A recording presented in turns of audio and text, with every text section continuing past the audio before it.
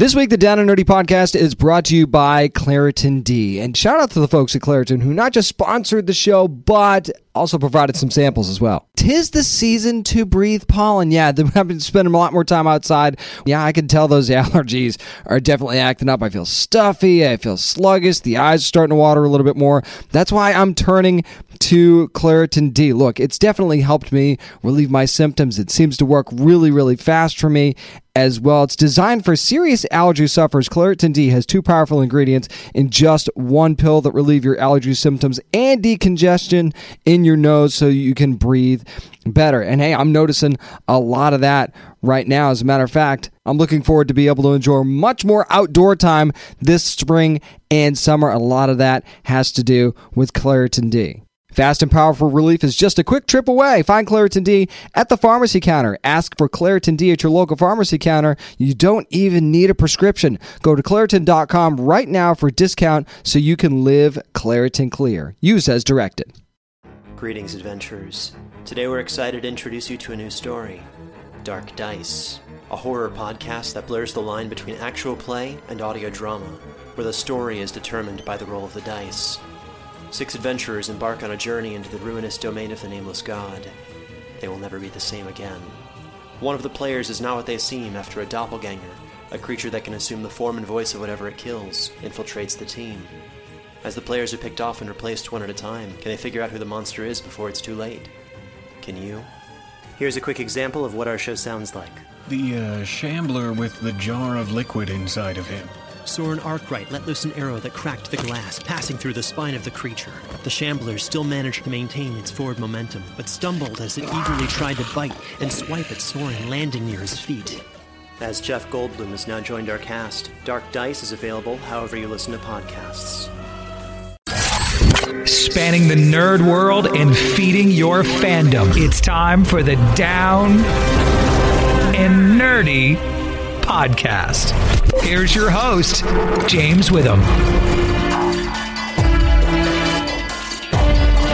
Proving that you don't have to be super to save National City. It's episode 385 of the Down and Nerdy podcast. I'm James Witham. I don't know about you, but I'm really enjoying this final season of Supergirl on the CW, and I'm so excited to get to talk to Ozzy Tesfaye this week because it's going to be a big episode of Supergirl for her this Tuesday. Not only did she co-write the episode, of course, you've seen the Guardian teases. You know what's coming. I can't wait to dive in and talk to her about that a little bit and just what this show's meant to her over the years. I also get to talk to author Lori Lee, who's got a new book coming out, is actually out already, called Paua and the Soul Stealer, which is really, really interesting. If you've got middle grade readers, I think they're really going to enjoy this, and I'll let her tell you why here coming up in a little bit. Also, some very interesting nerd news to tackle this week. You know I'm going to be talking about the big trailer of the week this week, the Hawkeye series. I'm excited. You're excited. We'll talk about Haley Atwell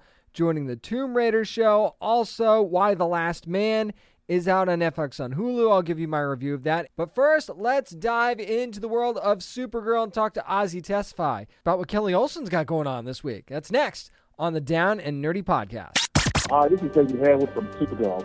You're listening to the Down and Nerdy podcast. There's been some big moments already in the final season of Supergirl on the CW. Going to be another one coming up this Tuesday at 9 o'clock. It is going to be the return of Guardian, and it's going to be Ozzy Tesfaye. That's right. Kelly Olsen debuts as Guardian. In this week's episode, I actually got a chance to talk to Ozzy about that big moment and this final season. So let's hear from Ozzy Tesfaye about what's going on in this next episode of Supergirl. Let's dive right in. We've kind of seen Kelly question her strength and her place on the team a lot this season. Do you feel like the events of last season have been kind of keeping her from realizing all that she's capable of, or maybe making her hesitant a little bit? I mean, I think it's true. It's tricky when you join a group of friends and don't realize they're all superheroes.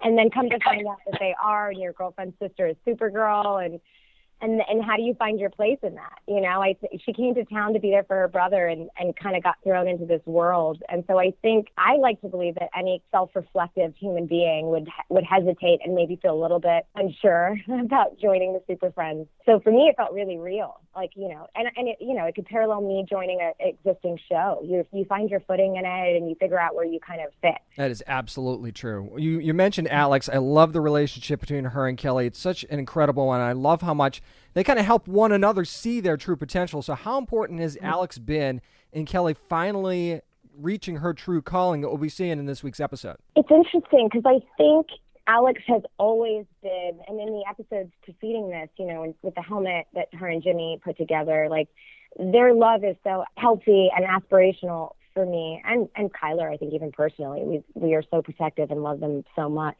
and love their love so much.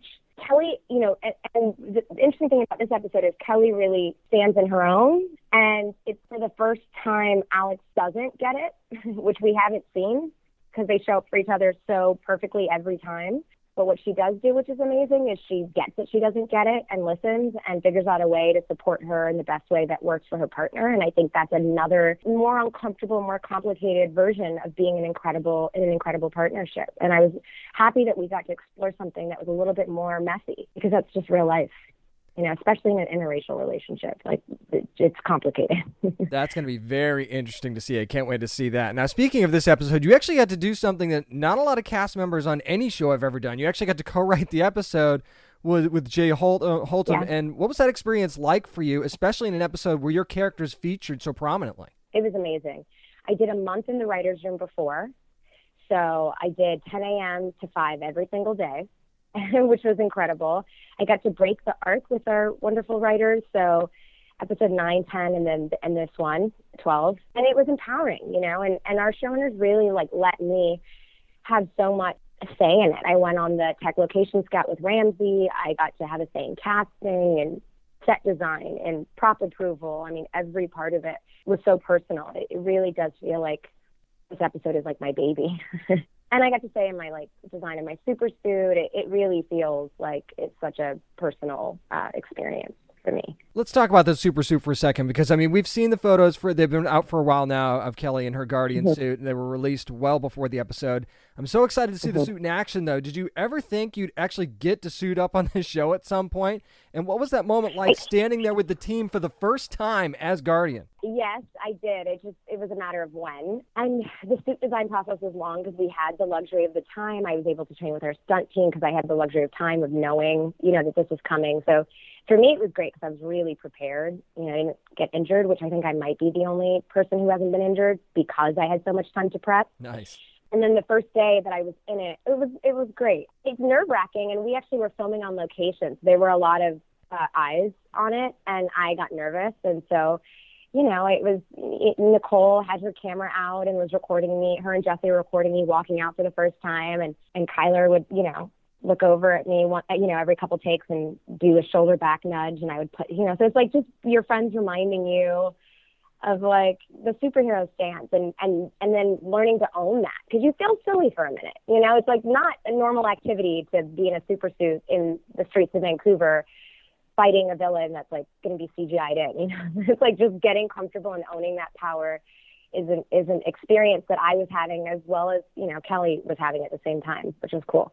That is very, very cool. Now, I think you mentioned David Ramsey. Of course, we'll see John Diggle in this episode as well because he was directing. Yeah. What was it like working with him on the episode, and what kind of energy does he bring to the set? It was amazing, and Ramsey and I made an effort we would do every Saturday dinners for like a month before we started filming because he was shooting other shows up there, and just became really good friends, and we're true partners in this experience, especially for me because it was such an emotional episode. You know, to be able to trust him and work with him was such a gift. And honestly, it felt almost like a student film because, you know, like we have a scene in my apartment where it's just him and I. There was a lot of scenes where it's just him and I. And it's like me going over, you know, doing notes making sure the dialogue's okay and doing a pass, and then him running to check the camera, and then both of us getting our marks and doing the scene, and then running back behind the monitor to watch to make sure everything looks good. And so it felt tiny. It didn't feel like we were shooting a huge show because we were both kind of covering so much, it felt very intimate. Or, like I'd be like, oh, I don't like the way that line sounds, and we would talk about it and adjust it, or we'd run back and watch the framing, and he'd want to change it, and it really did feel like a small project because it was the two of us in most of the scenes alone, and co-writing and directing. So it was amazing. We really got such full control of it, and that was exciting and empowering. It was an incredible experience. I don't know how anyone can go back after that.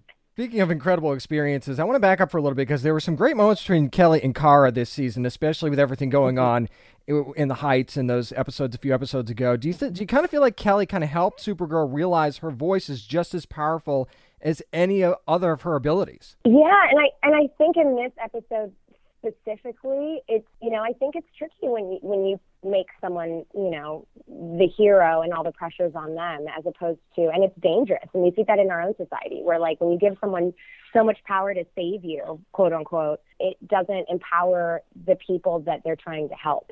And so I think that more than ever, like, being the hero is empowering others, I think is a lesson that Kelly helps Supergirl realize, that it's not about just saving people, it's about being an ally and helping people empower themselves.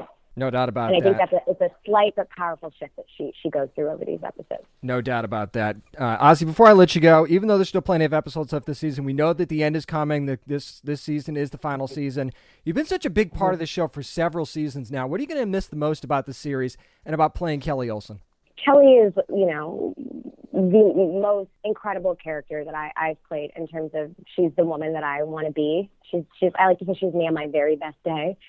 And so I just love her. And it's just like, to play a woman who you admire so much, and then to be able to turn around and then play a superhero all in one character is incredible. And I think I've never been able to do something that she specifically means so much to so many young girls. And I feel so honored to be able to do that. And that means so much to me. And I'm going to miss that the most. I think, being able to meet the fans and hear how much she's impacted them, like, that feels like such an incredible gift that I've been able to be a part of, and that their response to her has meant something on a deeper level, feels like the dream in being an artist. So I think playing someone that I admire so much, and then being able to be a part of something that has an impact, a positive impact. And you can see her Guardian moment this Tuesday at 9 o'clock Eastern Time on the CW on Supergirl. It's Ozzy Tesfaye. Thank you so much for joining me this week. I appreciate it. Thank you so much. And yeah, you've seen the pictures of the suit just like I have. It looks incredible. Man, I cannot wait for that big moment to see her right there with the team and Kelly Olsen as Guardian. I think that's going to be great. Just a shame it took till the final season to have it happen. So make sure you're watching Supergirl this Tuesday at 9 p.m. on the CW. That's going to do it for my interview with Ozzy Tesfaye about Supergirl. Up next, going to be talking about the series premiere of Y: The Last Man from FX on Hulu. That's next on the Down and Nerdy podcast.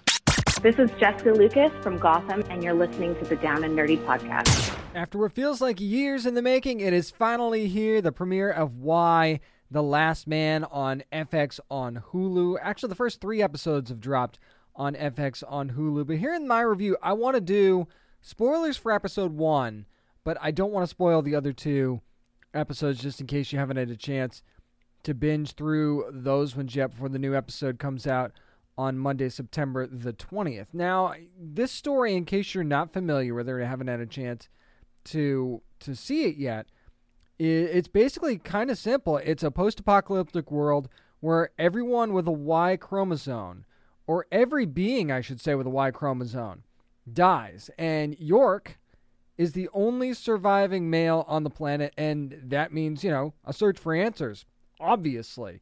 So it's a world made up of all women and him. That is kind of where we're at. So, the one thing I'll say about this episode, again, we're going to do spoilers for the first episode, not for the next 2 that have also been released. What this really is, at its core in the first episode anyway, is it starts out as a drama series, basically. There's a lot of character building in this first episode, and it leads to, there's a reason for that in the episodes to come. It really helps hammer the emotional aspect of some of these moments, and the big moment of the show, it helps to build on that, because it drives some of the female characters that survive It drives them in a way that it otherwise wouldn't if they don't do all that character building in this first episode. It's like the difference between, saying someone had a family or saying someone had problems in their marriage and things like that, but actually seeing it in this episode and seeing what some of these women go through with the people in their lives, not just husbands and boyfriends, but, it's fathers and sons and coworkers and things like that. To hear about it after the fact, they could have easily jumped into this series and just gone, here was the event, here's where we're going now. But instead, and this is one of those things where you'll see some people criticize, oh, this is a throwaway episode. No, it absolutely isn't. This episode is the foundation for the emotion and some of the choices that are going to be made throughout the rest of this first season. This was a completely necessary episode, like Senator Jennifer Brown's character, played by Diane Lane, brilliantly, by the way. You see what happens with her and the president. You see what happens with her and her, of course, soon-to-be ex-husband. You see what happens with her kids, Hero and York. And, of course, York being her son sets up something huge for her, no doubt about that. But you get to see how that plays out for her in this first episode and how the aftermath of that affects her in the next episode and the episodes to come as well. It also sets up something with the president's daughter, too, by the way, because there's some friction between her and Senator Brown. You call her, give her whatever title you like. And the Congresswoman, Senator. I said I wasn't going to spoil it, didn't I? So I'm not going to. But it really sets up her character nicely as well. It sets up York's character as well. Another character that really hit home for me as far as what happened here was Nora Brady, played by Marin Ireland. And I'm just a Marin Ireland fan anyway. I think she's very underrated. And I think she's really good in the moments that we could see her in this show. But I think the character they set up to be the most intriguing character is Agent 355. That's what she's called in the comic. Okay, so that if you haven't read the comic, that's what her name ultimately is. You don't really hear it in that first episode, and that's Ashley Roman's character. And she's a very shadowy, she's an undercover agent of some kind. We don't really know exactly what her role is, but she's a dangerous woman, first of all. Second of all, it seems like she gets the most high profile and important assignments, and she thinks she's going to be an undercover Secret Service agent, and then this happens. And of course, the person that was going to give her original orders was a man, so she might never know what her original orders were supposed to be in the first place. So there's just a lot of intrigue surrounding this character, and she's a good soldier, for the lack of a better way of putting it. So, and of course, if you've seen the next two episodes, you know what kind of happens with her and how she starts her next part of this journey. Or if you're a fan of the comic, you kind of know where it's going to go as well. I'm not going to reference the comic too much because the more and more I've been thinking about stuff like this, in adaptations, you're going to have changes. I quite frankly want changes. I don't want to see exactly what happened in the comic play out on the screen. And I've said this before. I've read the comic. Okay? I want to see how this interpretation goes through. That's something that I think is really, really neat. That you don't get not every comic gets this opportunity. And while there are, there's certain key moments you want to play out exactly like the comics, right? But not necessarily, especially in a show like this. You want to be surprised. You want to have some changes. But I will say one thing that this series does extremely well is just by the trailer and just by the series description, you know what's coming, right? You know that all the men on the planet are just going to drop dead at any second. However, the tension leading up to that moment in the first episode, I thought played off brilliantly. The anxiety was there, and you don't even really know these characters yet. And you might not even like some of them, but you know what's coming. And I don't know if it was empathy or anxiety, or maybe it's because, quite frankly, with what we've got going on in the world right now, I think that, a lot of us are living with some sort of anxiety on a day-to-day basis. So maybe it kind of feeds into that as well. So knowing that this event was going to happen and all of a sudden people were just going to start dropping dead left and right, That and seeing animals die little by little, like rats and things, and the clues being there, that really added to the anxiety as well. And I got to say, Eliza Clark, who is the writer, executive producer of this series, does such a fantastic job of crafting this thing in the early going. And again, you could argue, I guess, drama, throwaway episode. I know, not at all, not one single bit, as far as I'm concerned. This first episode was everything, especially in like take Hero's character, for example. She's the daughter of the senator and the congresswoman, whatever you want to call her. And obviously there's some issues there, but she's got some, deep personal issues. And what she does in that first episode, where she basically, again, I said I was going to do spoilers for the first episode, she kills her boyfriend. And is going to get away with it, clearly, because he would have died anyway, first of all. And second of all, the cop that was there, that she thought she was caught, she thought she was dead to rights. Not so much, because again, this event happens and down he goes. So she's got to obviously deal with that, and where does she go from there? And it's, the soul searching of what kind of a person she wants to be, sort of thing. And then you've got Yorick, who it's interesting that the one man that survives is a down on his luck magician, right? I thought that was it's humorous in a certain way. And the way that he presents himself is, I don't want to call him a screw-up, because I don't think he's a screw-up. I think he's a genuinely nice dude. He's a passionate guy, and, he just wants to live his life and be happy. And he seems like a very simple person whose life just became the most not simple of anyone else on the planet. So being able to tell that story, and again, watching his story play out in the first episode, sets that up. So I think that this series as a whole not only is going to be really intriguing, but was set up really, really well, if you want to look at it that way, quite frankly. So I'm just really, really psyched with how this first episode, actually the first few episodes of Y: The Last Man, worked out with FX on Hulu. Of course, the first 3 episodes streaming right now. You can get the next episode Monday, September the 20th, every Monday after that as well. Watch this show. Let me know what you think, because I really thought the first episode was very, very key in telling, especially the next couple of episodes. And going forward, I think that that'll play out more and more as well as we get to see this thing through to the end. That's going to do it for my somewhat spoiler-filled review of the premiere of Y: The Last Man on FX on Hulu. Up next, going to be talking about a brand new book from author Lori Lee. It's Paua and the Soul Stealer. We'll get all the details on this middle grade novel next on the Down and Nerdy Podcast.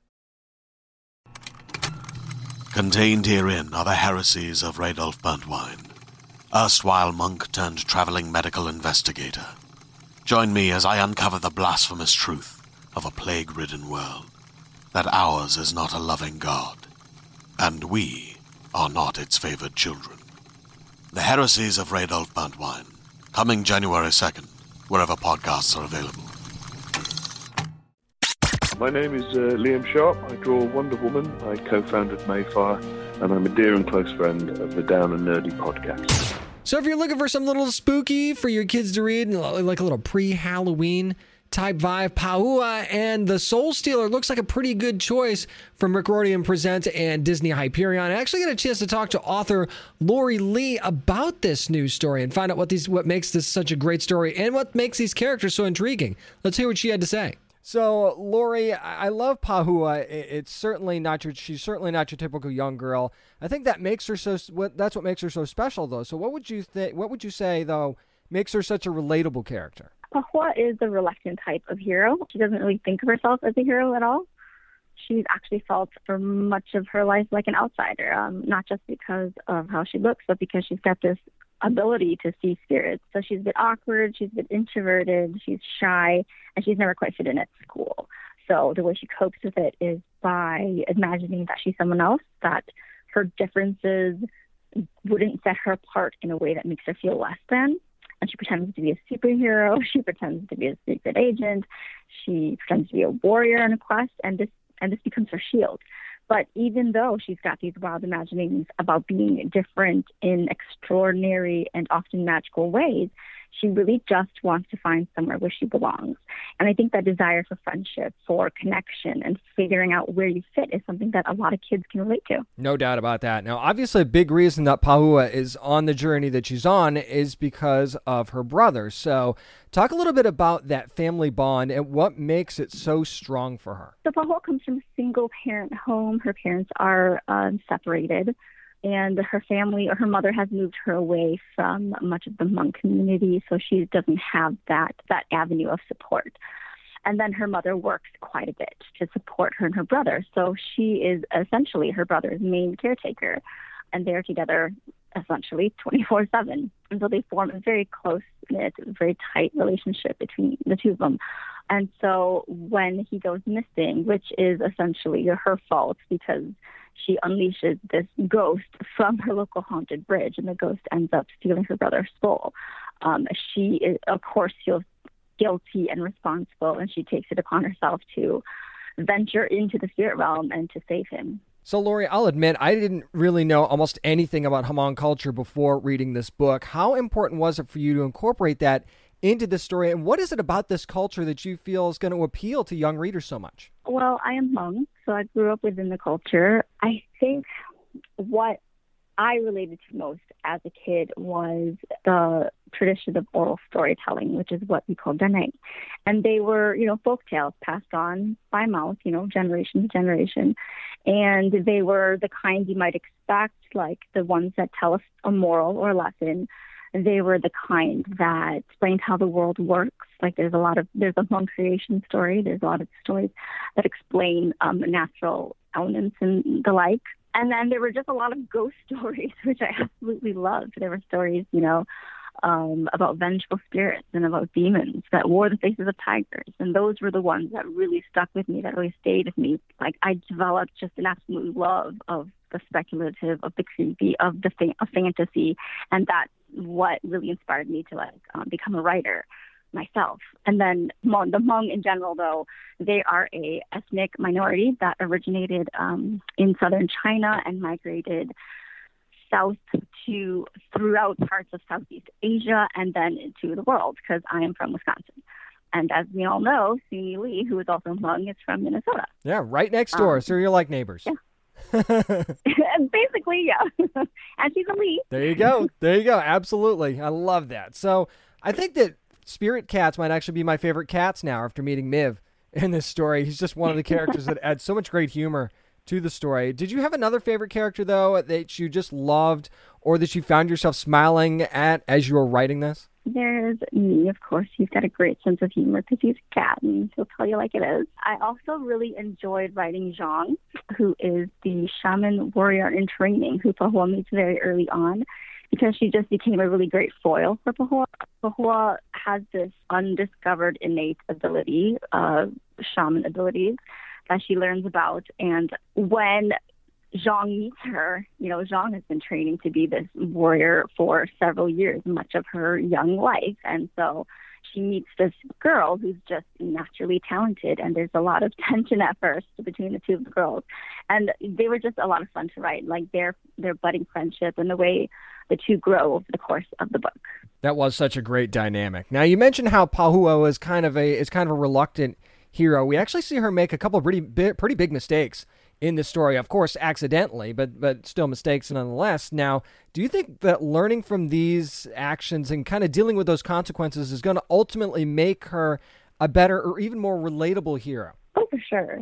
Yeah, I mean, like the importance of learning from your mistakes, and not just learning from them, but also acknowledging, that it's okay to make mistakes is a lesson that I feel like even many adults are still trying to grapple with. Mm-hmm. So hopefully that will resonate for a lot of kids. Absolutely. Now, I was looking at your bio, and it says that you love to write about magic, and it certainly shows. There's no doubt about that. There's certainly been, of course, no shortage of stories, though, written about magical elements. How hard is it as a writer to come up with unique concepts and different presentations of just magic itself? I'm also always kind of in awe of authors who come up with something that feels truly original. Like for the magical system in Pahua, it's just largely inspired by Hmong shamanism. Animism is the belief that all things have a spirit, from nature to animals to some inanimate objects. Like, for example, the Hmong do believe in a hearth spirit, which is like a little fire demon, essentially, that protects the home. It's a guardian. So a lot of that I just pulled, from my own culture, and then I embellished and, I put a different spin on some of these things. And yeah, fortunately, I had a really rich background from which to pull inspiration from. And what's good is you're probably introducing people to stories that, like myself, that I was not familiar with from the culture that I think are just, like you said, are just really, really neat. I hope so. I mean, the Hmong are an ethnic minority even within, Asia. So it's very rare when I come across anybody who knows who the Hmong are. Yeah, and hey, I Googled it once I started reading the story and started learning a little bit more about the culture. So, hey, it worked on me. I'm sure to work on others as well. Lori, before I let you go, I can't imagine that Pahua's story is going to be over after just this one novel. Are there any plans for what we might see from her next? Yes, there are a couple more books in the pipeline. To not spoil anything, Pahua does have to face the consequences of what happens in the first book.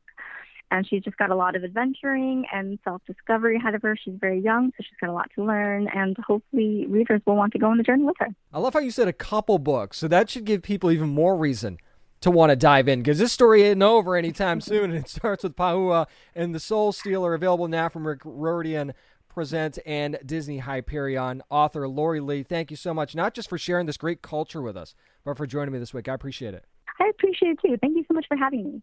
And these really are some unique characters. There's a lot of good laughs to it. And seriously, this Hmong culture is super, super interesting. And I think that you'll get hooked on some of the elements of this culture that you probably didn't know about when you're reading this thing. And your kids are reading it too, because I think it's super interesting for kids as well. So make sure you're getting Pahua and the Soul Stealer wherever books are sold. That's going to do it for my interview with author Lori Lee. Up next, speaking of reading, time to talk about comics. It's what we're reading next on the Down and Nerdy Podcast. This is comic writer Ollie Masters, and you're listening to the Down and Nerdy Podcast. Might have to rename this the Jeff Lemire segment of the show, because whenever we're reading on, it's time for what we're reading. And apparently I just like Jeff Lemire, because I've got another Jeff Lemire story to kick things off. This time from Image Comics, it's Primordial #1, and Jeff Lemire, of course, writing this one. Andrea Sorrentino on the art here. Dave Stewart on the colors, Steve Wands on the letters. And yeah, going to have some spoilers mixed into this one since the book is already up. But the story kind of looks at a world where both the U.S. and the Soviet Union kind of abandon the space race abruptly in 1959 after a couple of perceived failures. Now, you flash forward in the story to 1961. You meet Dr. Donald Pembroke, who's an MIT grad. He's a space nerd. You'll find that out as the issue goes on. He kind of thinks he's going to Cape Canaveral to restart the space race, so he's really, really excited. And then he basically is a glorified janitor when he gets there, and he's kind of upset. He doesn't understand that why he's digging for scraps for the military. Then he uncovers a very strange piece of evidence about 2 primates on the last mission. And this is where the art really, really plays in well, and things really start to get freaky, because this is clearly the beginning of a mission of his own to figure out what happened, why no one seems to want to help, and why this is all being covered up in the first place. So basically, this is a sci-fi mystery genre kind of story, and that's not something we see very often from Jeff Lemire, so it's very, very exciting. Of course, not uncharted territory for him, right? But this is not a genre we see from him a ton. That's why it's exciting. Now, at least I don't think it is anyway. There's plenty of intrigue blended into the story, and it certainly makes you wonder, for lack of a better term, what if? I will say, though, that for my money, Andrea Sorrentino is perfect as the artist for this story, kind of bringing out the time period and also for the depth needed for the background art, which really, really helps enhance the story, because it's not just about the characters, too. Sometimes it's about the setting, and especially when we kind of get those little teases about what's happened to these primates. and what's really going on here, you pay attention to the background. It's important.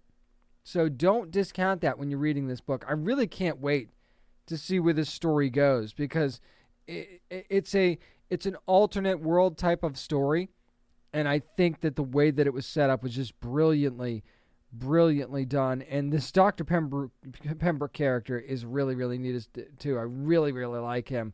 So Primordial #1 from Image Comics. Give it a shot. I think you'll really, really be happy that you did.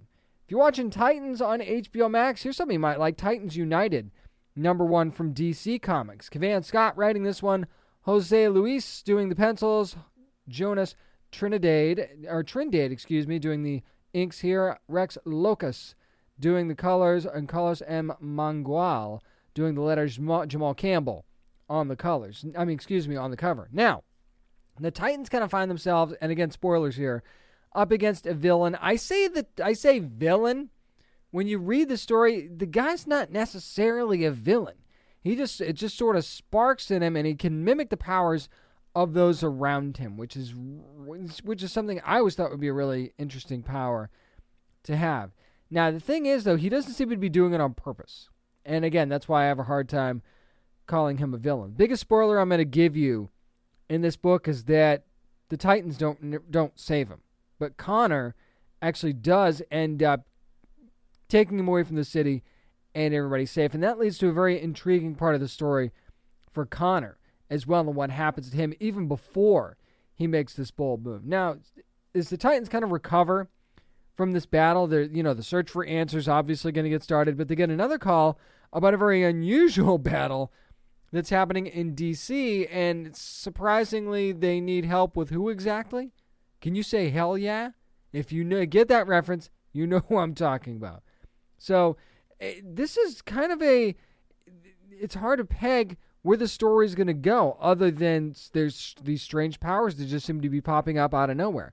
This book really had that classic Titans team-up vibe to it, though, which I really, really dug. We also have the Red Hood being his hot-headed and prickish self, which I'm glad to see is kind of back in at least one comic anyway. The tension, though, with Connor really worked for me in this book between Red Hood and Connor Kent. I thought that was really, really neat, and to kind of add that into things and kind of add to what Connor's going through, too.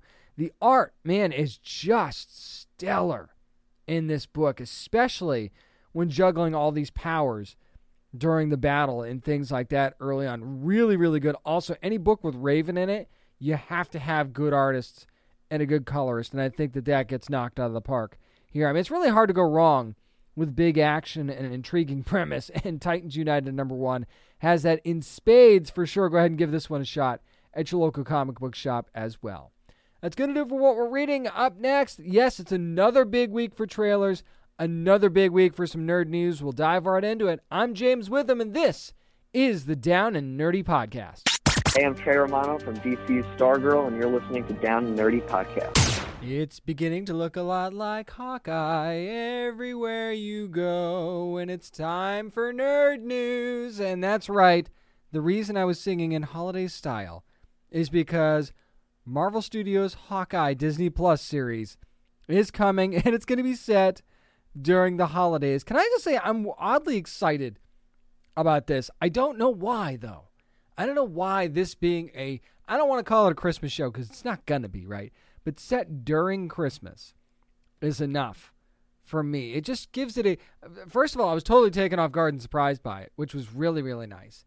Second of all, just seeing, hearing the music and seeing the snow and then the Christmas trees and stuff like that. I don't know. It just adds a different, I don't want to say maybe a lighter, more comedic vibe. And maybe that's exactly what I didn't expect out of this series either. But one of the things that you see in the first trailer is not just the great chemistry between Jeremy Renner and Haley Steinfeld, which is clearly there with Clint Barton and Kate Bishop. I think that's going to be a really interesting kind of mentor-student type relationship, especially since, Clint sees Ronan on the TV, right? And he's like, hold on a second. First of all, that's not me. Second of all, I thought I left that behind. What's going on? And then that's when everything sort of starts. And he obviously, Clint does want to spend more time with his family. I think if you didn't know that after Endgame and everything that happened, then but obviously now you do. And what better way to be able to do that than to be able to pass on the mantle? Because Clint Barton, at the end of the day, as much as we've made fun of Hawkeye in the past, especially, I certainly have, he's still a hero. And he's done a lot to help the team over the, in that first 3 phases of the Marvel Universe. There's no doubt about that. And he's a guy that just doesn't want to walk away. He wants to walk away, but he doesn't. He wants somebody to leave his legacy behind to, that he thinks can carry the mantle at least somewhat. And that's when Kate Bishop comes in. Now, what he sees in her and what makes him decide to have her be that right person is very, very interesting, especially since we're talking about a young girl here and a guy in Clint Barton who has a daughter, and maybe there's some issues there. Are we going to see a little bit of hesitation for him to want to pass along this mantle? I'll be very interested to see how much that's a part of the season. I really hope that nothing happens to his family, though, because I in the back of my head, I'm worried that that's the case, because we see it, pushed so much about how much he wants to be with his family in this first trailer, especially around Christmas time. I just worry. I don't think that they'll gut punch us like that, but it's not like Marvel hasn't done it before. So I'm a little leery, but I'm just stupid excited for the fact that Hawkeye is going to be set during Christmas time, and of course it's going to be premiering on Disney Plus on November the 24th. I'm looking forward to this more now than I was before. I mean, of course I was looking forward to it anyway. Now I really am. And I don't know if that's stupid to say, just because of the whole Christmas aspect, but man, did that catch me off guard, and that really, really, I think, adds to my excitement for this thing. I'm already excited for Season 2 of Lock and Key on Netflix. That first season was one of the best first seasons that I've seen on a Netflix series, and I don't even at me on that, because it's true if you watched it and you loved it. So then you see this teaser for Season 2, right? And the only thing I can think about after watching it is, hold on a second. We can make keys? We can just make keys. You see Dodge, and I'm going to say Dodge. You can call this character whatever you want. It's freaking Dodge, okay? So you see Dodge forging a new key. And again, no spoilers from the comics or anything like that. Not going to do that to you, okay? But you see this new key, and you're wondering what it is. And you already know how dangerous the other keys anyway. But if she can start making keys, then that's a problem. That is a huge, huge problem that I'm not sure the Locke family is ready for. How do you combat that? Especially since, now remember, they think it's over. Remember that from the end of last season. They think that this is done. They think that they sent Dodge through with the Omega, using the Omega key, and everything's fine and dandy now. The only thing that, they did lose a friend in the process, but at the same time, they think that, everything is pretty much over, and now they just have to figure out the mystery of these keys in the house. No. Far from over. You just don't know it yet. So that, of course, you're already looking forward to that. Now seeing this new mystery key, it's like, I need to know now. You need to tell me more. It needs to be now, and I need it to be October the 22nd so I could see this thing. That's when Season 2 of Lock and Key returns on Netflix. Speaking of Netflix, and there's a lot of Netflix news this week, actually. Remember Bright, that live-action movie with Will Smith, and he was a cop, and there was an orc who was also a cop, and I'm not going to go through the whole thing, but actually Bright is going to continue with another movie. This time we're going way back, though, with Bright Samurai Soul, and this time it's going to be an anime. It'll be out on October the 12th on Netflix. It's set in the same universe as the live-action Bright movie, but honestly, there isn't even so much of a hint in this trailer to that other movie, because we're talking about the Shogunate time in Japan, and this is kind of a transitional period to the rise of the Meiji era, and I really hope that I'm saying that right. I apologize, and I'll clean that up when I talk about this show again, if that is not the case. And it's basically a story of a journey that involves 3 characters, one of them being an orc, as a matter of fact, because, it just makes sense given the fact that that's part of the story, and the orc's name is Raiden. And basically, he's attempting to kind of unburden himself, redeem himself, maybe a better way to describe it. He was a thief, and now, again, trying to just be a better orc. Let's just leave it at that. Be a better orc. And the character going to be voiced by Fred Mancuso. Now, there's also a Ronin involved here, played by Simu Liu, by the way. This is in the English dub, too, by the way. There's a Japanese dub of this as well. And this all kind of centers around the protection of this young elf girl named Sonia, who's voiced by Yuzu Harada. Now, there's this wand that she's carrying. And you see it in the trailer. It's like if a possessor of the light holds this wand, then it will bathe the world in light. If someone from the darkness is involved in holding this thing, it will bathe the world in darkness. And yes, the bad guys, and I simplify that, want to use this to awaken the Dark Lord and, yes, cover the world in darkness. And the baddies here I'm referring to are the Inferni. And again, we don't know a ton about them just based on this trailer. But this is going to be one of those, it's almost, it has like a semi-Lord of the Rings vibe. Except this time it's an elf that's trying to deliver a wand to the elves to save the world, flanked by an orc and a human who don't really get along. And again, sounds very familiar, right? And I would never compare this directly to Lord of the Rings because I don't think that's fair. You can't compare something like this to a classic like Lord of the Rings. But that is, kind of where I think they're going with this in a somewhat backwards way. And the animation style to me is very, very interesting. It actually is and it's described by Netflix as a fusion of Japanese woodblock print art with 3D CG technology. It's a very, very interesting look. I can't decide if I like it yet or not.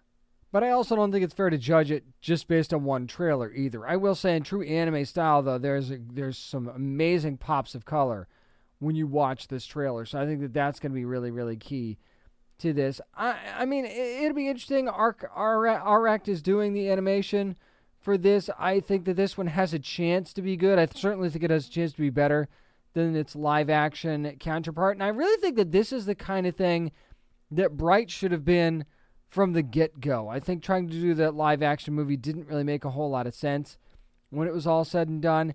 This seems like it's going to be more in the wheelhouse. So I'm kind of cautiously optimistic about this adaptation of Bright, which is going to be coming to Netflix on October the 12th.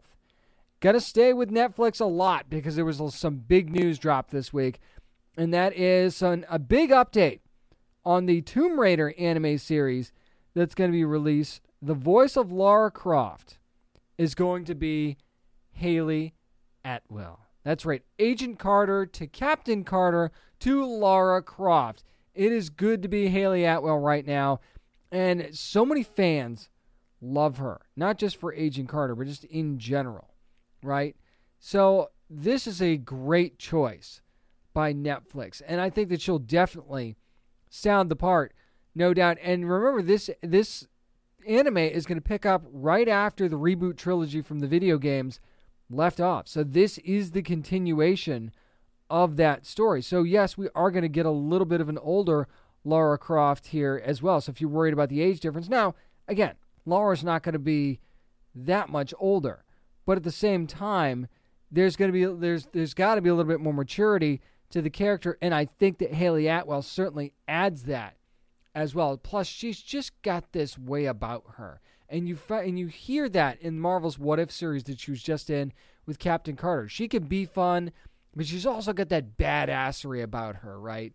That just draws you right in. So that's why I think she's really, can tackle all of the angles of a character like Lara Croft. All the things that she's been through, but there's also, a little bit of a wisecracking and snarkiness to Lara as things go on, right, too. So I think that, again, if you weren't already hyped for a Tomb Raider anime series, I think that this just triples that hype now. Maybe I'm wrong. Tell me I'm wrong. I don't think I am. Hayley Atwell joining this series, big time move for Netflix. This one came out of left field the other day, and it's so exciting because Grendel is coming to Netflix as well. This time, though, a live-action version of Grendel. Yes, the Matt Wagner series from Dark Horse Comics is going to get a live-action adaptation on Netflix. Now, if you're not familiar with the story of Grendel, it actually follows a character who is, at first, this character is a hero, beating up the bad guys and things like that. And then sort of realizes, why am I doing this when I could actually join the bad guys? So, and that is a twist that you absolutely don't see very often. And Hunter Rose is the name of the character that is Grendel under the mask. Anyway, and one of the cool things is that this character is a fencer. So it's an assassin that's also a fencer. Oh, by the way, also a writer, too, by the way. Yes, there is an avenging the death of your love type thing here, and I know that that's a trope, but trust me, that is not a trope in this story. And when you're talking about the New York criminal underworld being mixed into this as well, I think that that's really, really cool. Plus, you got a good showrunner, too. Andrew Dabb, who was with Resident Evil and Supernatural, going to be running this for Netflix, and I think that that's really, really cool. We know who's going to be playing Hunter Rose as well. That's Abubakar Ali, who is in Power Book 2, Ghost, also Katie Keene, and some other things as well. More of the cast can be found. You can look that up at downandnerdypodcast.com. So it's another one of those, it's a superhero story, but it's not sort of things, right? Almost like, how I've been begging for somebody to adapt The Shadow. This is kind of very Shadow-esque. If you're a fan of The Shadow, I think you'll like Grendel a lot. Not totally similar, and certainly, vibe-wise, maybe a little bit different, but that is something I could liken it to. Like, if you're thinking, okay, what would I, if I like what would I like this? And that is one of the ones that just pops into my head. And Matt Wagner also has experience drawing and writing The Shadow, too, so it kind of, sort of works out there as well. But yeah, Grendel coming to Netflix. Sign me up for that all freaking day long. I cannot wait. Here's something I'm actually kind of surprised didn't go to Netflix. And this was first reported by Variety. And that is that a She-Ra live action series is going to be coming to Amazon Prime Video. All the He-Man stuff and She-Ra stuff that Netflix has done. And this one goes to Prime Video, which I think is interesting. But maybe there's a reason for that, though. Now, this will not be connected to the animated reboot series and will be a standalone story about Adora. So that's probably the reason for the change of venue, so to speak, right? So Netflix has this very popular animated series for She-Ra and the Princess of Power that drew quite a fan base, and this live action series not going to be based off of that at all.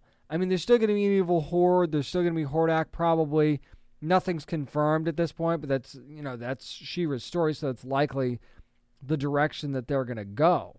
But at the same time, you put this on Netflix, which on one hand might make sense, and on the other hand, you go, okay, so how can you have both of these existing in the same space? And I know what you're going to say, James, they have already got 2 He-Man series that are different living on Netflix, but that's a little different.